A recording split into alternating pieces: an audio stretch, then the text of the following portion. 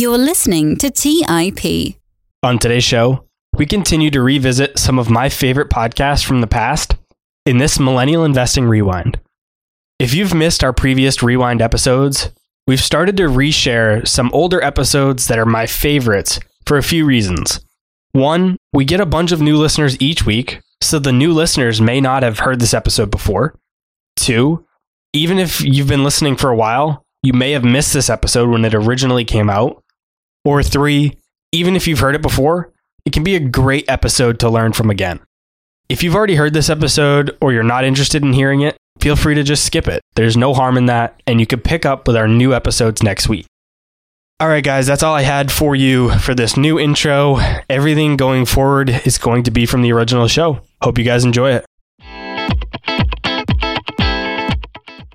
On today's show, I chat with Jason Harris about what it means to be an influencer, the 4 principles for being a master influencer. And when I say influencer, I don't necessarily mean social media influencer. You'll see what Jason means when he talks about a quote-unquote influencer. We talk about how personal character is more important than facts and arguments when it comes to persuasion, all the ways empathy plays into business, and a bunch more. Jason Harris is the co-founder and CEO of the award-winning creative advertising agency Mechanism, co-founder of the Creative Alliance, and author of the national bestseller, The Soulful Art of Persuasion. Harris works closely with brands through a blend of creativity and performance, which is an approach they call soul plus science. Under his leadership, Mechanism was ranked by the FE Index as a top 10 most effective independent agency in the United States. Mechanism has also been named to Ad Age's Agency A list and twice to their best places to work. Harris has been named in the top 10 most influential social impact leaders, the 4A's list of 100 people who make advertising great, and most recently was named a Campaign US 40 over 40 honoree for his noteworthy contributions to the advertising and marketing industry. While this episode isn't related specifically to stock investing or personal finance, I challenge you guys to think about these concepts and how you can apply them to investing, your career, your side hustles, or your business. I hope you guys enjoy this conversation. You're listening to Millennial Investing by the Investors Podcast Network, where your host, Robert Leonard, interviews successful entrepreneurs, business leaders, and investors to help educate and inspire the millennial generation.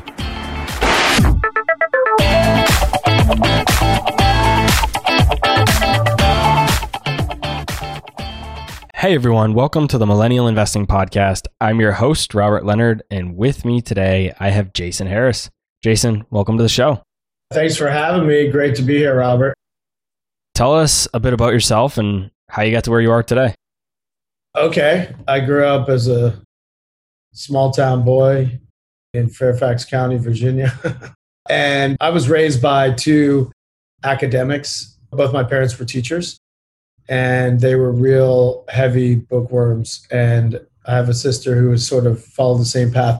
And I was always a bit of a black sheep in the family. I wanted to go out and explore and experience things. And I wasn't I'm an avid reader now, but at the time I wasn't. And so I sort of always felt a little different than the environment that I was raised in, and always wanted to explore. And I got really into, when I was young, I run an advertising agency called Mechanism. And I knew at a pretty young age that I wanted to do something in the myth-making branded world, because I really love music. And so for me, my passions were kind of music. And through music, I really learned the power of imagery and branding and what that means. And so I slowly, between that and watching a lot of commercials, I really, pretty young age, like 13, 14, I realized that I was either going to pursue a path in performing in music or go into the world of advertising, because it felt like a business job that was semi-artistic. And so I was very fortunate, because I think a lot of happiness in life is derived from what you spend a large majority of your time on and doing. And that, fortunately or unfortunately, happens to be your career, the career path you take. And so I always knew that I was going to go one of those 2 ways. And I was in a lot of bands when I was younger, and I realized pretty quickly that I was good but not great. And my skills were not set up for a long-term musical career. And I switched ever since I got out of school, kind of worked my way through the advertising world. Always had an entrepreneurial sort of bug inside. And so this is my second company that I started in the advertising space, and I'm about 15 years into this one. So yeah, that's a little bit of my story. I want to dive for a second into what exactly a marketing agency does, because I think that word of like marketing agency or digital marketing agencies get thrown around a lot, but I'm not sure that people listening know exactly what a marketing agency does. I know I didn't for a while. So I'd love to hear from you. What exactly is a marketing agency? What do you guys do on a day-to-day basis? So if you look at the marketing industry, there's a lot of, it's really all encompassing. So marketing can be working at a brand like, I don't know, Nike or Ben and Jerry's or whatever brand you can think of. They're going to have a marketing department, and that marketing department is responsible for the brand and all the work that they put out there. And then for the agencies that support, they get hired by brands. There's different parts of marketing. So there's PR firms that are responsible for getting those brands in the press. There's experiential firms that are responsible for what happens out in the world, whether it's a Ben and Jerry's event or concert or a Nike soccer camp. They're going to be responsible for working with the brand to bring the experiences out there into life. There's social media specific agencies that just worry about how the brand appears on the social platforms. There's media that will do the media buying and planning. So there's a lot of different types of companies in the space. What we do as an advertising agency is we really focus on working with the brand to create the strategy, what they're going to stand for in the world, and then the creative ideas that the brand puts out there. We'll help develop them and produce them and then put them out. So we're sort of a mid-sized advertising agency. So we have a lot of the marketing components underneath us. So we have a social media specific team. We have a production team. We do media buying and planning. But really what we're known for is taking a brand and trying to create like a 3-year plan of what the soul of the brand is, why the brand exists, and then how it comes to life out in the world. So creating actual ad commercials, digital content, but really creating the stuff that people see. Why does a company that has a marketing department need a marketing agency? Well, they don't necessarily need one, and some companies certainly do all of the things that I sort of covered in-house, so under their roof. But what happens is typically a brand, like a brand that we work on, say Peloton, they have a pretty big in-house team.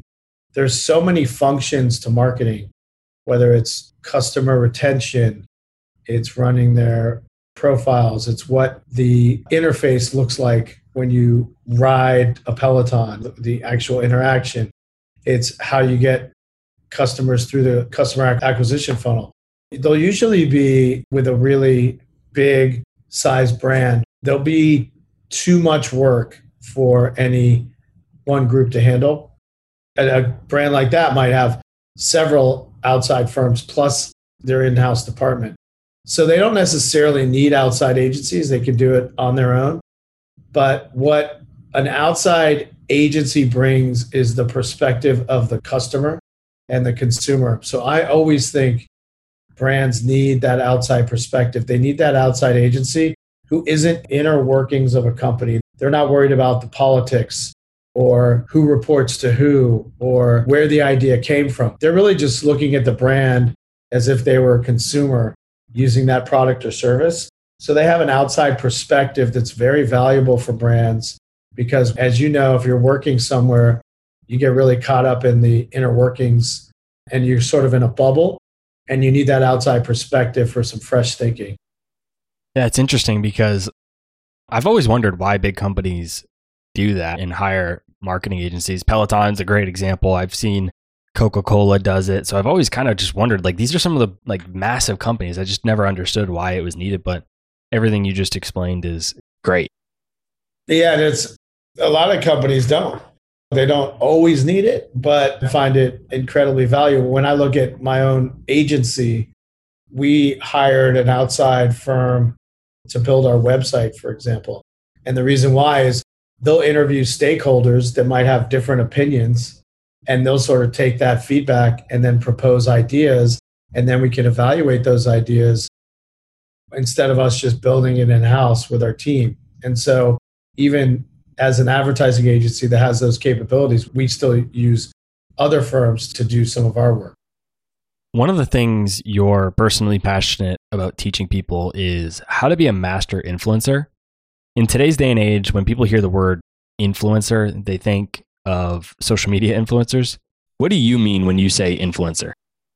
So the way I use it, master influencer, is somebody who is persuasive and influential in their sphere, whether that's their work sphere, their personal sphere, but in their little life ecosystem, someone that holds a lot of weight and can influence people. So I'm using it in the classical sense, not the creator sense of the word. You also have 4 principles for being a master influencer. Tell us what each of those are and then break them down for us. So the book, The Soulful Art of Persuasion, is really made up of 4 principles and 11 habits. And the habits can be worked on and learned. Habits really are learned behaviors. They're something that you practice enough over time and something you believe in that they become part of who you are. They become part of your sort of subconsciousness, but that takes work and practice. And those habits are built on 4 principles that I believe in, both for business success and for personal growth. And principle number 1 is, to break them down like at the base level, is original. And that's really the idea of being yourself because everyone else is already taken. It's about putting your true self out there and showing the world who you are. And every place that you show up or that you appear, you bring that authentic self. It's really about knowing yourself and being a true original. Principle 2 is generous. And that's really kind of creating and cultivating a sense of gratitude and recognizing that every interaction you have with someone can result in something great. And it's about giving things away freely, whether it's your time, your money, your connections, your resources, but it's about giving things away at every interaction, which makes things come back to you with compound interest by sort of having that belief. The third is empathetic, which is pretty obvious, but it's about understanding, developing a natural curiosity for other people and really learning from other people and trying to understand the other person on a more deeper level. And then soulfulness is this idea of becoming inspirational and striving to be inspirational by finding something you believe in and giving back to make the world a better place. And that makes you an inspirational person because you have this other element to you that isn't just about your happiness or your wealth or your power or your sphere of influence. And so putting those together, it's really about being yourself, becoming a generous person, understanding other people, and then trying to be an inspiration by doing something greater than yourself. Those are 4 principles that I personally live by. That's what the book is based on. And I think it leads to more influence and it leads to success in business and in your personal world.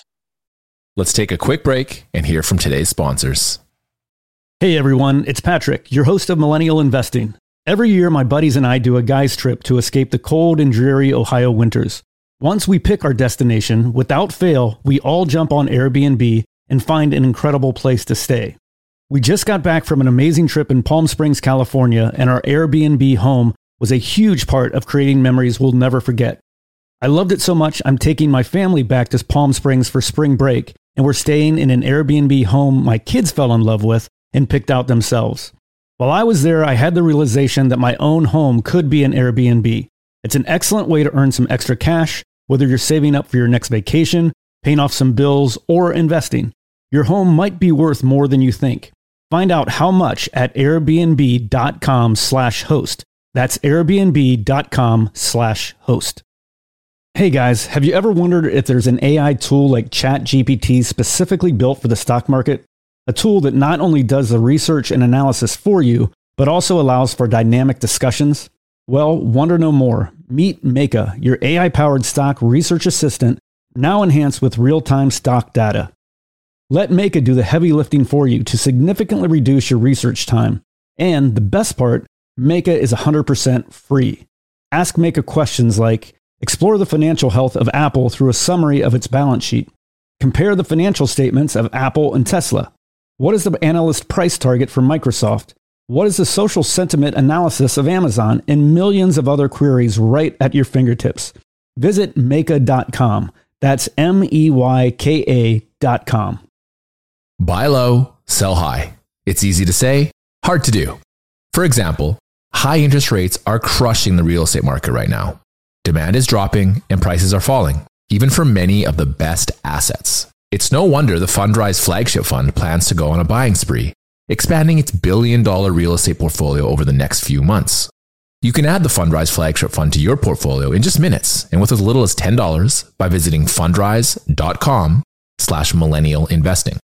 Carefully consider the investment objectives, risks, charges, and expenses of the Fundrise flagship fund before investing. This and other information can be found in the fund's prospectus at fundrise.com/flagship. This is a paid advertisement. All right, back to the show. You also say that persuasion isn't about facts and arguments, rather that it's all about personal character. What do you mean by this? And why can't you just convince someone with a fact-based argument? It's a great question. I think often people respond not just to the information, but they respond to the person who's providing that information. It's about personal character. And I think what persuades people, the substance of what's being said is important, but the person saying it is even more important. So when you exhibit these behaviors, you build trust with other people, you become more influential, therefore you become more persuasive. And I think you've seen this, of course, in your own world, when somebody might ask you for a favor or something that you need, based on all your experiences or interactions with that person, you understand that, okay, I'm going to do this for this person, or I'm going to agree with this person because I know who they are and I trust their personal character. On the flip side, someone who has exhibited behaviors that aren't necessarily positive or productive, whatever their facts are, you're not going to buy it and you're going to not say yes. It's funny you mention it's not just about what we say, because I remember growing up, my dad used to say that to me all the time. He said, it's not what you say, it's how you say it. And I probably was told that a million times as a kid. It's not what you said, it's how you said it. I didn't think my dad realized that he was talking about this psychological concept of what you just explained. Did that sink in with you? Yeah, I mean, it's impacted me ever since I was a kid to today. That's awesome. Well, yeah, your dad knew what he was talking about. I don't think he realized he knew, but he did. It's that famous idea of people don't remember what you said, they remember how you make them feel. And that's a big part of it. And you make them feel that way by exhibiting these characteristics. We talked about empathy as one of, or being empathetic as one of your 4 principles. But empathy is a word that I think has been more popularized by Gary Vee lately, at least it seems. But when he first started talking about it, I personally thought I knew what he meant. And it ended up that I really actually didn't have the right definition in my head. And I also really didn't understand how it related to business. If you can, talk to us about the ways that empathy plays a role in business and persuasion. Sure. Let me ask you a question. What was your sort of preconceived idea of empathy?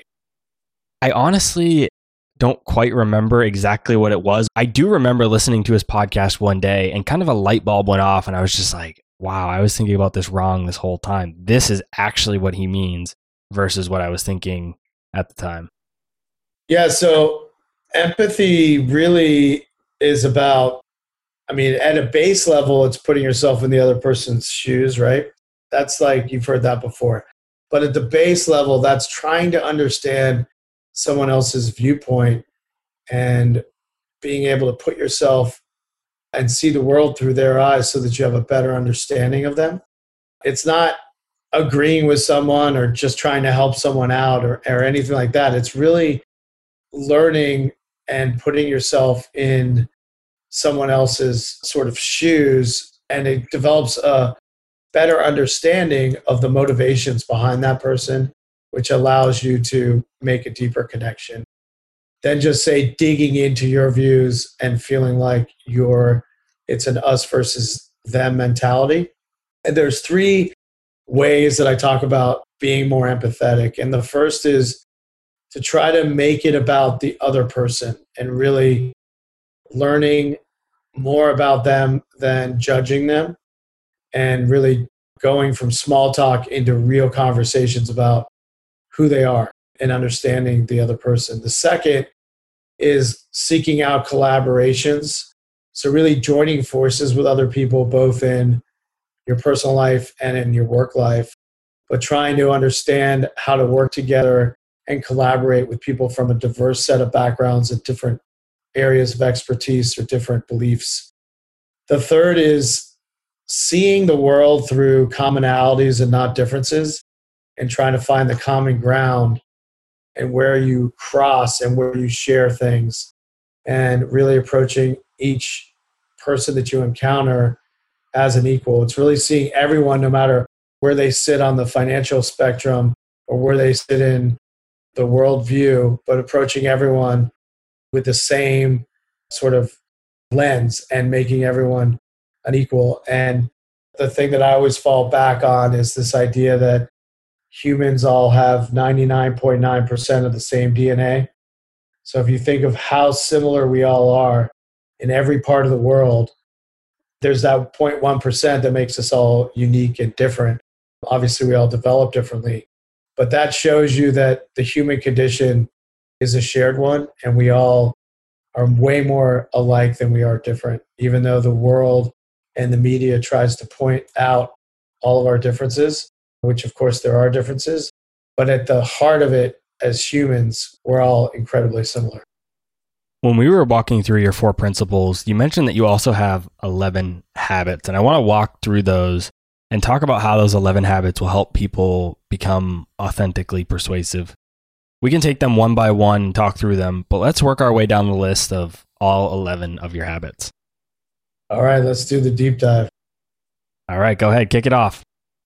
All right, so the first idea is to be yourself.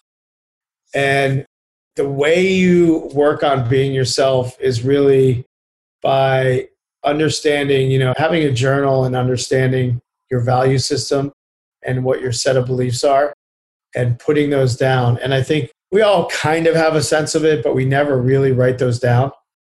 And when you do that, it forces you to coherently express what your belief system is. So having a belief system, sort of number one, looking at role models in your life, whether they're local role models, family role models, or famous role models, and understanding why you feel like they're role models, what appeals to you about them, and understanding how that makes up who you are and your uniqueness and your characteristics, understanding the music you like, the books you love, the movies you like, and why, and what represents you in those things that you are drawn to. And so it's really at base understanding who you are.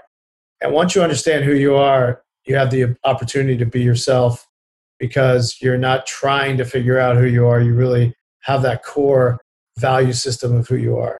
That's one. The second is really learning to be a great storyteller. And I think when you want to be influential or persuasive and you want to make a point of view to an audience or to someone in your sphere or at work, you need to be able to connect with them emotionally and with something that's sticky, something that's memorable.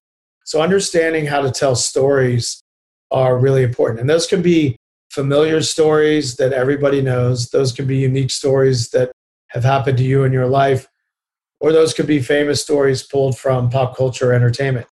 But having a collection of stories to make your point at any given time, that's really important. The third one rather, is this idea of letting go of short-term transactional thinking, but trying to build relationships by being yourself and not putting pressure on relationships because you need something out of them, but playing the long game and focusing on building your network, building long-term relationships over time. And so this idea of never be closing, as we hear always be closing all the time, it's switching your brain to be thinking that you're never closing.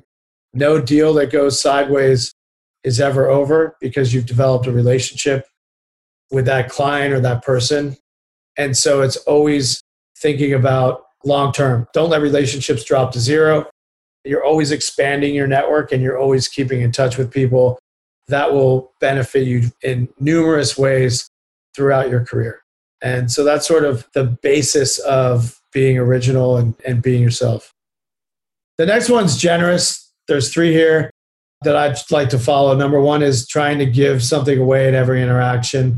Whenever you cross paths with someone, trying to leave them a little bit better off than they were before they met up with you and encountered you. And that could be giving away advice, time, can even be a gift.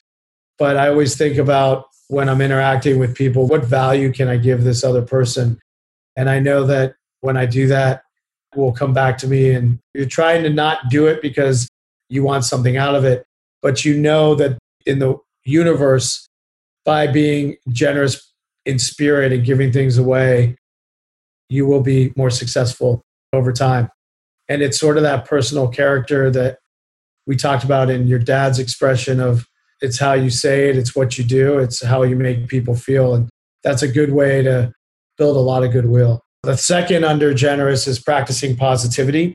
So cultivating your idea of the good things in life and gratitude and recognizing that every interaction can result in a new connection or something great down the road, but it's having this optimistic spirit, which you can habitually train yourself to be a positive person, believe it or not. The third is showing respect. There was this Harvard study they surveyed like 10,000 workers, and they asked the most important thing for them in their quality of life on the job. And it wasn't money or being promoted or having a fancy title. It was that they were respected. And when you show other people respect, and by being as present as you can, admitting when you make a mistake, being sincere, you're showing respect and you're taking other people seriously. And that is another way of being a generous person, which is showing respect to other people. So, and in the book, I cover all these habits, and then there's certain ways you can work on these habits. A lot of it has to do with journaling and other things like that. The third, I'll keep rolling here, but the third is empathetic. And those 3 things are making it about the other person. We talked a bit about this, but having this natural curiosity about others, seeking out collaborations, and looking at the commonalities we all share. The fourth principle is this idea of being an inspiration and being soulful. And there's the idea of striving to do something more by really giving back and trying to make the world a better place. And these can be really hard things to do, or they can be really light lifts. But, typically you want to think about skills you have, because we all have skills. Mine happens to be marketing and advertising with whatever 10,000 hour rule. You've kind of mastered that.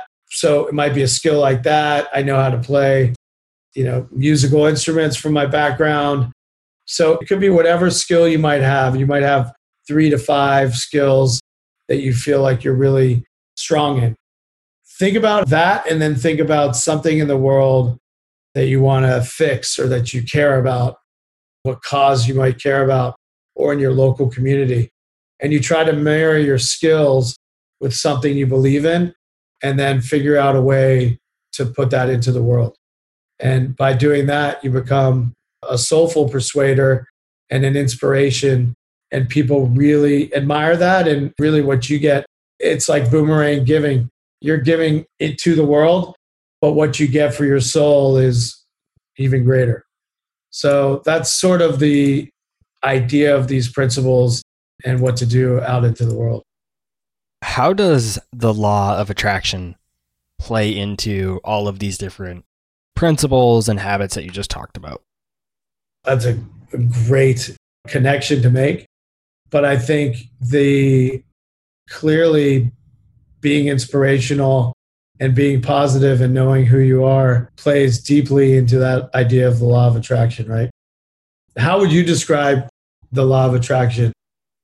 I guess the most simple way that I define it for myself is putting something out into the universe, and it basically, more or less, you putting something into the universe is your way of telling the universe that you want something. And that's the simplest way that I think about it. I think that's right. I think it's what you can imagine you can achieve, right?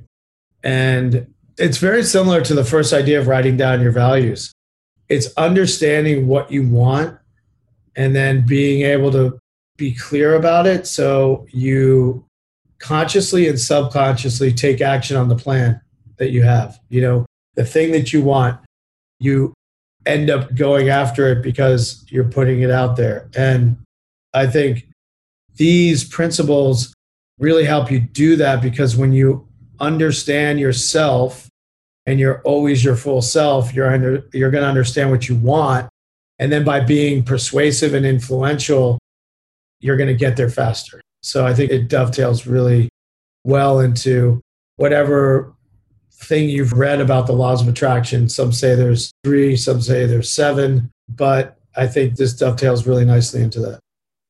Let's take a quick break and hear from today's sponsors.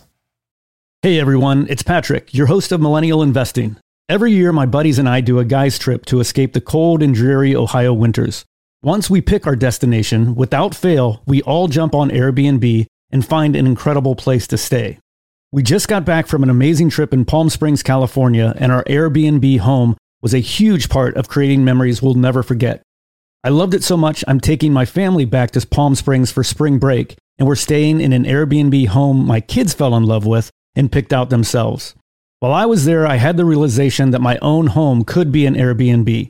It's an excellent way to earn some extra cash, whether you're saving up for your next vacation, paying off some bills, or investing. Your home might be worth more than you think. Find out how much at airbnb.com/host. That's airbnb.com/host. Buy low, sell high. It's easy to say, hard to do. For example, high interest rates are crushing the real estate market right now. Demand is dropping and prices are falling, even for many of the best assets. It's no wonder the Fundrise flagship fund plans to go on a buying spree, expanding its billion-dollar real estate portfolio over the next few months. You can add the Fundrise flagship fund to your portfolio in just minutes and with as little as $10 by visiting fundrise.com/millennial investing. Carefully consider the investment objectives, risks, charges, and expenses of the Fundrise flagship fund before investing. This and other information can be found in the fund's prospectus at fundrise.com/flagship. This is a paid advertisement.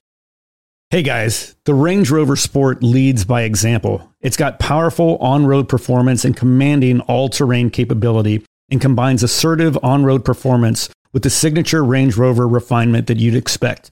The third-generation Range Rover Sport is the most desirable, advanced, and dynamically capable one yet, and redefines sporting luxury. It's got advanced cabin technologies such as active noise cancellation and cabin air purification, which offer new levels of comfort and refinement. The purposeful cockpit-like driving position sets the tone for a focused interior that promotes exhilarating driver engagement. Award-winning Pivi Pro infotainment is at the heart of the experience and provides intuitive control of the vehicle systems. You can also enjoy a dynamic drive in total comfort with optional 22-way adjustable, heated and ventilated electric memory front seats with massage function. Design your Range Rover Sport at LandRoverUSA.com. That's LandRoverUSA.com. All right, back to the show. I actually personally haven't read anything about the law of attraction yet. I've only heard people talk about it. I've heard podcasts about it. Some of my favorite entrepreneurs have talked about it. There's the book, Law of Attraction, that I actually really want to read. Unfortunately, I have a super long laundry list of books that I want to read, so I haven't gotten to it yet. But Yeah, it's this idea that I found really interesting. And as you continue to work through your principles and your habits, I just kept feeling like there was this undertone of law of attraction there. So I was curious to learn about that connection. It really is about understanding what you want and going after it. But positivity plays a huge role in that idea of the law of attraction and the idea that positive thoughts bring positive results and negative thoughts bring negative results. And you see that with people that you know. The constant Debbie Downer is always focused on the things that aren't going right. And therefore that begets more things that aren't going right because that's what the mind is focused on. When the mind's focused on gratitude and blessings and the things that you want to pursue, your mind and body follows what your thoughts are. And so that's where you end up going. And that's where you put your energy into. I was honored to have Dr. Robert Cialdini on the podcast. No way, dude. That's awesome. Yeah, it was awesome. Back on episode 91. That's amazing. What was that like? Yeah, it was great. He was awesome. Told a lot of really good stories, walked us through his new book, Persuasion. It was really good. So I'm curious to hear from you, from your perspective, how does your version of persuasion, the soulful art of persuasion, how does it differ from Cialdini's psychology of persuasion? Well, I think his is much more focused on just that psychology. My book is really a modern update on how to win friends and influence people. It's really, to me, the modern, and I read a lot of those sort of quote unquote business improvement or self-help books, that category. And I didn't find a lot that followed my set of beliefs and how I become successful. And I wanted to put my sort of modern update on that classic because a lot of that influence genre, there's almost psychological tricks to them versus this idea of being yourself because that's what people will respond to. It's much more about mirror matching or getting someone to talk about themselves more because they love talking about themselves because their name's the most beautiful word in the world. And so that book was written in the 20s. And I wanted to update that in 2020 to really show that influence today is a bit different and it's evolved. And so that was really my focus. And I think Robert's work is incredibly powerful, but it's much more on the psychological versus this is about business principles. It's funny you mention how to win friends and influence people because I recorded 2 podcasts today, this one with you, and then right before this I had another one. And the guy that I was speaking with said that How to Win Friends and Influence People was his favorite book. No way. Yeah, but he just said he wishes that it had a different title. He said that he thinks Dale Carnegie would, if he was alive today, he would change the title to something more modern, but more or less keep the principles and everything in the book the same, but just change the title to be a little bit more fitting to today's world. And it sounds like your book kind of might have done that. I think it's done that. Yeah, there's a couple of reviews that actually made that correlation, but I have to get your previous guest a copy of my book. So when the question comes up, you can answer it. Yeah, absolutely. So I want to get into our next part of the show. I call it the action plan. And I like to ask the guests 3 questions or for 3 recommendations that can help create an action plan for listeners of the show for when they're done this episode. They can just be quick little answers, or you can go into as much depth as you want. But the first question is, what habit or principle do you follow in your life that has had a big impact on your success that not enough people do, but they should? Yeah, so I'm going to give you 2, even though you asked for 1. Sorry, Robert. But because one's sort of a bigger idea and one's a direct action you can do. But for me, the biggest game changer was this idea of, this is the blueprint of my book, which is this idea of being original and being yourself and not being afraid to be vulnerable, show your personal idiosyncrasies, connect with other people by breaking down and being open and talking about who you really are. That's been the biggest game changer for me. And I used to almost have my out of work personality and my at work personality. And it's really hard to compartmentalize your life and manage that.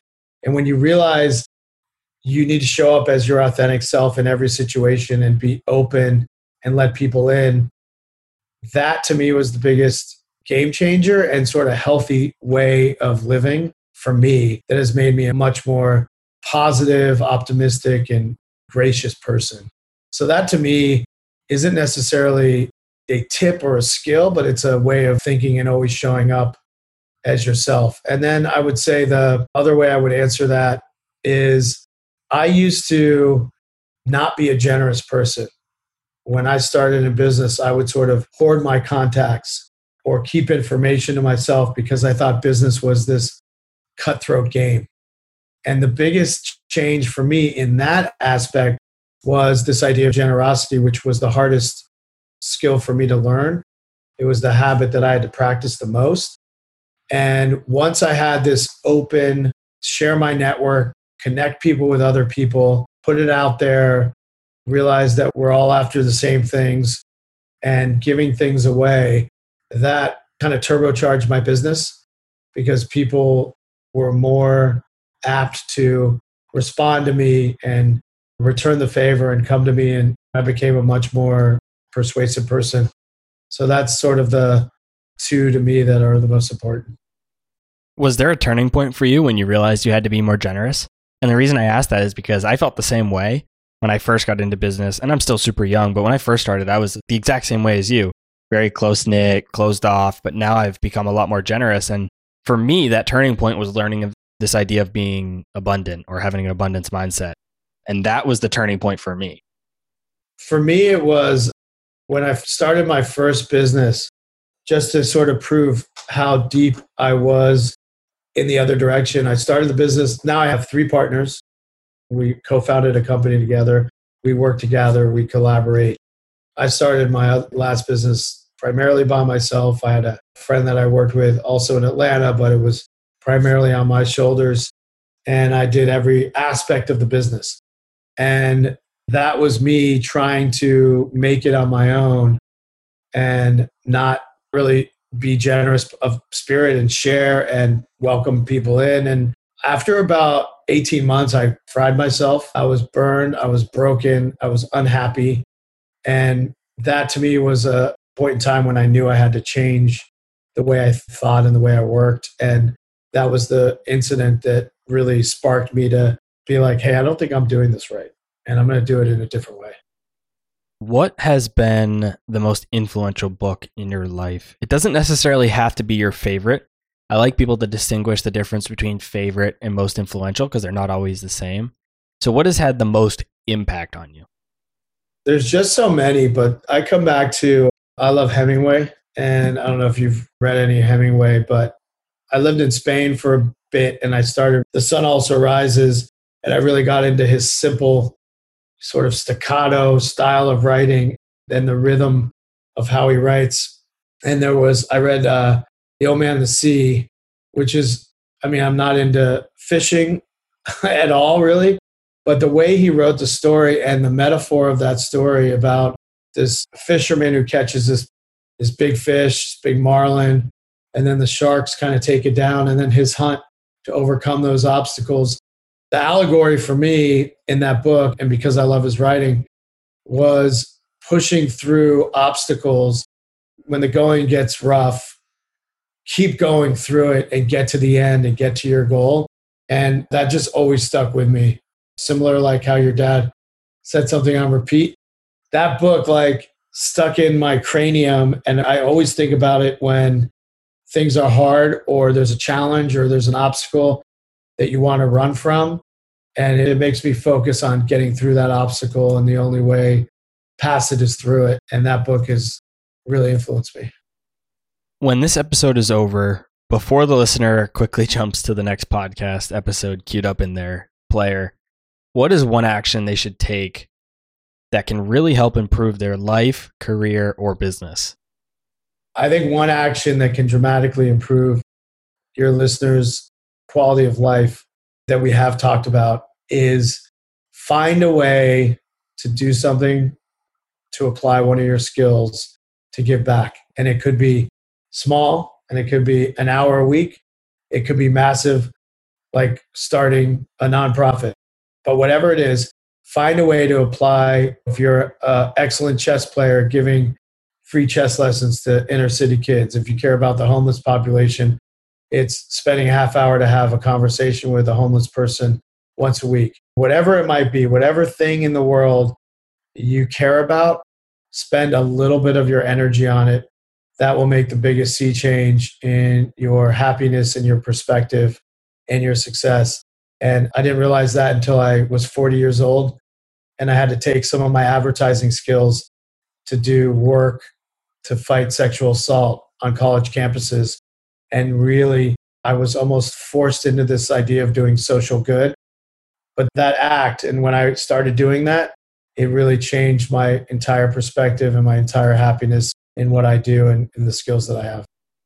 Before we give a handoff to where people can find you, I like to wrap up the show by turning the tables a bit and letting the guest ask me a question. So what question, Jason, do you have for me? What is the biggest breakthrough learning that you've had, Robert, by starting this podcast? Probably my ability to speak to people and really to realize that these ultra successful people are no different than me. And that has probably been my biggest revelation. And that's taken form in a couple different ways, but there's been guests that are these super high profile guys like Sharks on Shark Tank and Cialdini and Robert Kiyosaki and some of these really well-known guys. And I'm not saying this happened with any of them specifically, but kids will run into the room during a recording, or their dog will jump on their lap, or I've had some ultra successful guys that own NBA teams and stuff, and they'll be in a sweatshirt and sweatpants. And it just really, all these different things really made me realize, like, these are just normal guys. They're just normal people, and they've done extraordinary things, and they're no different than me. They have all the same life challenges that I have, and if they can do it, then I can do it too. And so that's probably been the biggest thing that I've learned and taken away from hosting the podcast. I love that. That's awesome.